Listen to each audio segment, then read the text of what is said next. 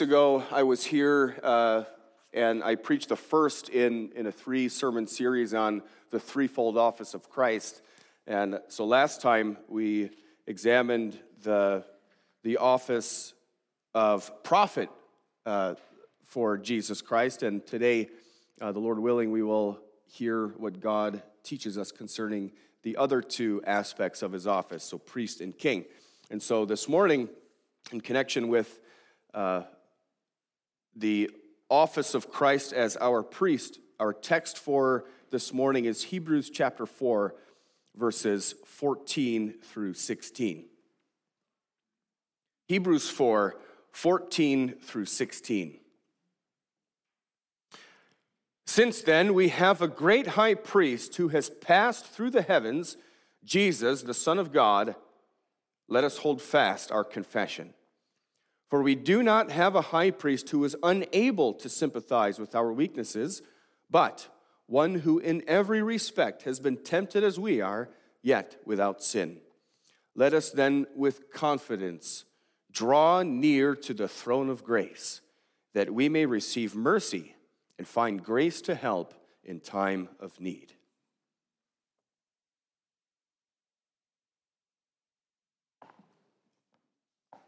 After the sermon, we will respond to the gospel of salvation with the singing of hymn 38.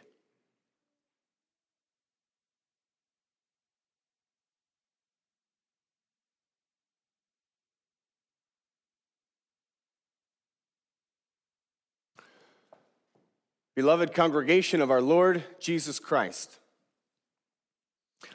we just sang a moment ago in Psalm 43 about this beautiful desire that we have to be with our God. Send forth, O God of my salvation, your light and truth to be my guide, and lead me to my destination, your holy hill and habitation. And then in stanza 4, then at your sacred altar standing, my hands to you in prayer I'll raise. In that psalm, and also in the combination of that psalm and Psalm 42, we can see how those psalmists, the sons of Korah, they were telling of somehow being removed from the place where God is worshipped and desiring so badly to go back and be with him and to enjoy the presence and the fellowship of our great and wonderful God. Our God is our highest joy. Our God is absolutely everything that we need. And if we could ever have this sense, if we ever did have this sense of being removed from him and being cut away from his presence, well, that idea is too awful for words. But that's the sense that we have to try to imagine this morning if we want to understand the kind of yearning that God's people in the Old Testament had for the coming of Christ. As I just mentioned, this is the second part in the threefold office of Christ series. A couple of months ago, I preached concerning Jesus Christ, our chief prophet and teacher. We saw how wonderful it is that Jesus Christ, the Son of God, fully makes known to us the will of God for our salvation. Our Savior, Jesus Christ, reveals God to us. He ensures that we can know him. We know God through Christ. And as we continue to celebrate this wonder of our Lord Jesus Christ, the one who came to earth for our salvation, we want to know what it means that the Messiah has come for us as our only high priest. Why did we need this? Why do we continue to need Jesus Christ as our high priest? Well, first of all, it's important because of all of the benefits that he has accomplished for us as our priest. He has accomplished something that is an immeasurable benefit for us. And if we get right into our text, verse 14 of Hebrews 4, we read there, since we have a great high priest who has gone through the heavens, Jesus, the Son of God, let us hold firmly to the faith that we profess. So Jesus, our high priest, has gone through the heavens, or he has passed through the heavens. What does that mean? It means that Jesus himself has gone into the presence of God our Father, and he goes in as the sacrifice for our sins in order to bring us with him to God. In our scripture reading from Hebrews 9 that we did just a moment ago, we have this comparison between the work of the Old Testament priests and the work of our great high priest, Jesus Christ. There's this whole idea of it that's encapsulated in Hebrews is that we have all these rites as the Jewish people of God and all of the sacrifices and ceremonies, and then Jesus Christ himself is shown as the better one of all of these things.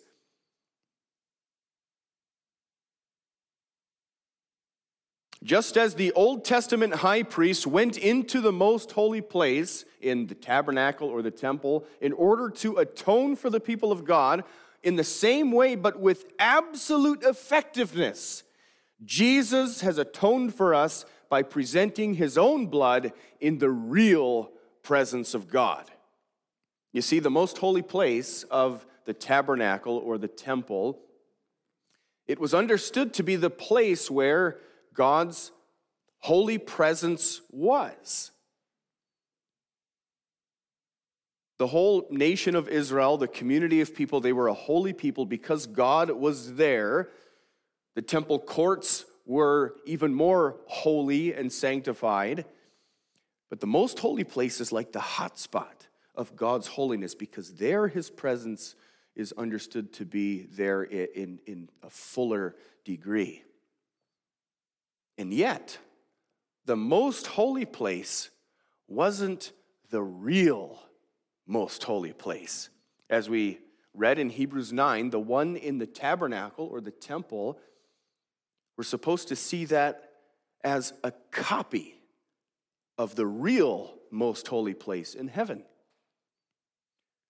So, Jesus Christ, our mediator, our priest, he went into the real most holy place in the heavenly places, the presence of God, and in making atonement for our sins, he effectively and with finality, he opens the way. He opens the way for us to have access into the presence of God. Because he has gone there and because he is still there as our high priest, the way into God's presence is open for us. That's what we read, and that's what comfort is given us in Romans 5, verse 1 and following. It says there, we have peace with God. So instead of having hostility with God because of our sins, we have peace with God through our Lord Jesus Christ, through whom we have gained access into this grace in which we now stand. Why is that such an amazing thing? In a sense, that sentence in Romans 5, that's sort of a microcosm of the entire gospel. We now have peace with God through our Lord Jesus Christ. We have access to God. Think of the understanding of all of this before the coming of Christ. We have this comparison between the function of the old covenant and that of the new. What was access to God like before Jesus was born? Before he did all of his work? Access to God was severely limited. The way into God's presence was blocked. You couldn't just go in there. That was part of the role of the Old Testament priest, guarding and maintaining the entrance to the tabernacle or the temple, regulating entry. We read that the high priest could only go into the most holy place once per year. You couldn't just come and go as you pleased. Hebrews 9 shows that while the temple was in service, so Hebrews 9 verse 8, during that whole era, the Holy Spirit was teaching God's people something. He was teaching that the way into the presence of God was not yet opened. Access to God was limited. It was limited, and it was also always sort of in a state of jeopardy. The priests had to see to it that the relationship between God and his people was maintained. And it was maintained through this work, through the sacrifices and all of the other ceremonies of the law. God's promise was that if these things are being done faithfully, if the people would keep God's covenant, if they kept the festivals, if they kept the sacrifices, if they kept all of the Sabbaths, if they walked faithfully in the covenantal relationship that God established with them, then God's promise was, I will remain with you. Access to God would continue as limited as it was. But what happened? What is the track record of the entirety of the Old Testament? The Old Testament is sort of a log of how faithful God's people were and what happened because of their unfaithfulness. The priests couldn't do this faithfully. The people couldn't remain faithful. Over and over again, temple worship became corrupted. People's hearts turned away from God. They lost access to God. There's this vision in the prophecy of Ezekiel about this tragedy of the glory of God leaving the temple, going away from there, away from God's people, out of the land, because God's people were unfaithful. It was such a beautiful thing for the people to see at the dedication of the temple, that the glory cloud appeared and went in, and it was a guarantee for God's people. I am with you. I am here, and you are allowed to draw near to me and enjoy my presence. And with that vision in Ezekiel, that was all going away. Access to God is gone. God's presence leaves, and his people go into exile. And we have to understand that there's a sense in which, even though at the time of the birth of Christ, God's people were back from exile, they weren't in Babylon anymore, they were back in the land where they belonged, so they were restored, they had experienced a measure of restoration, they were still experiencing a sort of exile. All was not well with the people of God. Well, what was so negative about it? Well, they were not under their own rule. They were under the rule of the Romans. They did not have a king on the throne in Jerusalem. There was no son of David on the throne. And they were longing for those golden ages of life with God that Israel had enjoyed before. You think of the days of David and Solomon when there was this beautiful peace in the land of Israel. No fear of enemies. The presence and the favor of God was enjoyed to a wonderful extent. You can read in 1 Kings when the Queen of Sheba came to visit Solomon, and she was just overwhelmed by what she saw there, the relationship of God's people with him. That was such a high point for the people of God.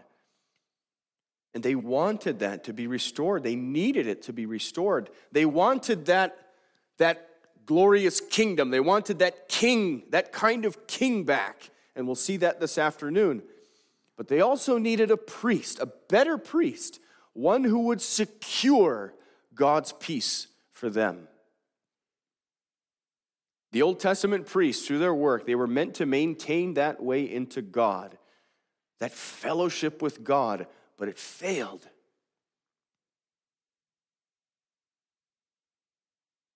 And even when they were doing this faithfully, they weren't able to give the people the real thing, the real way into God's presence. That's the whole point of Hebrews 9.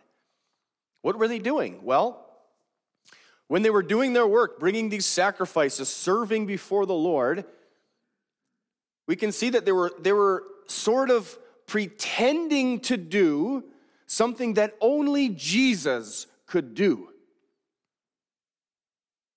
It's almost like they were doing a dress rehearsal for the real work of Jesus Christ. The items in the tabernacle were copies of the real things in heaven. The service that was happening there was only a copy of the real service of Christ. And the presence of God in the temple was a copy, a model of the fuller presence of God. It was sort of a dress rehearsal for the work of Christ, the work that would really accomplish all of those things. The work of the Old Testament priests was a promise. It was a proclamation. It was instruction concerning the real work of Christ. They maintained the way into the presence of God, but you could say that it was a dimmer form of the presence of God. Yes, God certainly was with his people. He really was with his people, but they didn't enjoy the fullness of his presence that was to come. And even what they did have, it was taken from them. The better high priest was needed. The one who really could open the way, the real way into the immediate presence of God, and the one who would be able to keep it open. This is what Jesus Christ did and continues to do as our priest. This is why we're told to be confident about this. Since Jesus is our priest, not just anybody, not just some mere mortal, but since Jesus is our priest, let us hold firmly to the faith that we profess. Our relationship with God is secure, perfectly secure. No one can strip it from us. And every blessing that God has ready for us, blessings that are prepared for the people who are reconciled to him, every blessing is secure and guaranteed because our high priest is Jesus Christ. He opened the way. He has taken his place as our mediator, the one in heaven who prays for us, who makes requests for us on our behalf from his Father. We're able to know that at all times, we receive every blessing that we need. How can we know that? How can we be so sure? Well, we can be sure because we have a priest who knows exactly what we need. Verse 15, for we do not have a high priest who is unable to sympathize with our weaknesses. We have one who has been tempted in every way, just as we are, and yet was without sin. Jesus Christ, our priest, is true God, and he still is true man. He experienced every kind of temptation, every kind of hardship that would ever come upon us. He experienced every hardship that would threaten to destroy our confidence in God. He knows what's out there in this world. He knows what you may encounter. Everything that is designed to rip you away from God. And he knows what you need to overcome that. Because he was just like us, yet without sin. He still is just like us, and yet without sin. He's your advocate. That's a title, advocate, that usually is used in legal settings. An advocate is a lawyer. He's the one who stands between you and the judge. He represents you in court. He knows how to argue. He knows the law and how to make the law work in your favor. The term is also used in issues of health as well. Sometimes people are very sick. They really need somebody to advocate for them. It's the same word, just turned into a verb, advocate, advocate. They need someone who knows their medical history, someone who knows their unique circumstances, someone who has the boldness to plead with doctors and nurses and demand that you receive the treatment that you so badly need. This is our Jesus. He knows what you need. There's nothing that is a mystery for him. He never gets it wrong. You will never be in a situation that God does not understand.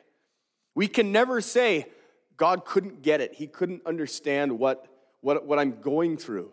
You know, God is God, and he sees things as God, and I experience the world from the perspective of a sinful and very limited creature. How could God have my eyes to see these things? You know, if I were God, I would make, such and such happen in my life. I know what's best for me. God doesn't make this happen the way I know it should because he couldn't know what I'm feeling. He couldn't feel what I feel because he's God. He's just so far beyond. We use that to excuse our responses to situations if we happen to respond with unbelief, with disobedience. We excuse it because, God couldn't understand what I'm actually going through. No, says the writer to the Hebrews, God knows. God knows your condition. He knows your situation. He knows your pain. He knows what is the answer to your condition as well. And he gives it if you ask in faith. James 1, verse 5 and following, if anyone lacks wisdom, and by wisdom, this doesn't mean super intelligence. It doesn't mean just being very smart. No, by wisdom, we're meant to understand here the fear of God, confidence in God, trust in God, faith. If any of you lacks this, let him ask God, who gives generously to all without finding fault, and it will be given to him. When he asks, he must believe and not doubt. Lord's Day 45 on prayer, we confess there that God gives his grace, his Holy Spirit to those who constantly and with heartfelt longing ask him for these things and thank him for them. When he asks, he must believe and not doubt. Why shouldn't we doubt? Why ought we not to doubt? It's because of who Jesus is and who he is for you. He is your priest. He opened the way to God for you, and he keeps it open so that you can come near to God. He knows exactly what blessing you need from God, and he advocates for you so that you are guaranteed to receive it. That's who Jesus is for you. That's what he does for you. And since that's true, we can take a real joy in verse 16 of our text. Since all of that is true, since that is who Jesus is for us, and since that is what he has done, if he really did accomplish that, okay, then what's our conclusion? Then let us approach the throne of grace with confidence, so that we may receive mercy and find grace to help in time of need. Not so that we might possibly receive mercy and find grace. No, it's so that we definitely will. That's what our priest has done for us. We can approach God with confidence. There's a big difference between requesting something that you don't really think you're going to get and requesting something that you know you're going to get. You go in with a completely different attitude, don't you? When we pray to God, we can believe, we must believe that God will give what we ask of him in faith. He will give it. When we ask for the things that we ought to ask for and we believe it, God will certainly grant it.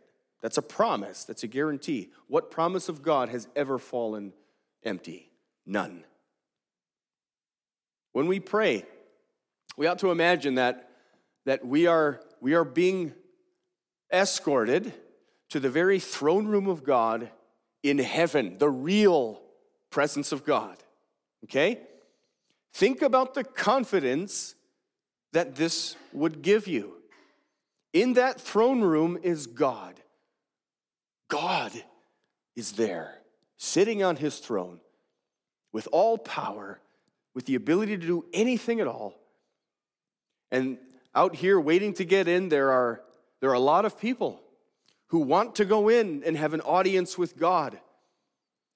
But none of them are able to go in. None of them have admission to come in and speak because nobody is worthy of his presence. Everybody is sinful. Everybody is disqualified from God.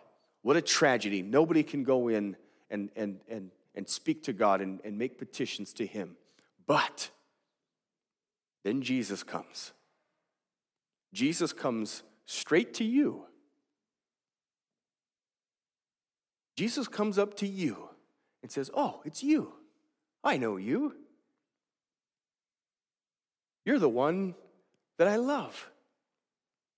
Come on, come with me. Let's go in together. You come with me. We'll go in together and make your request."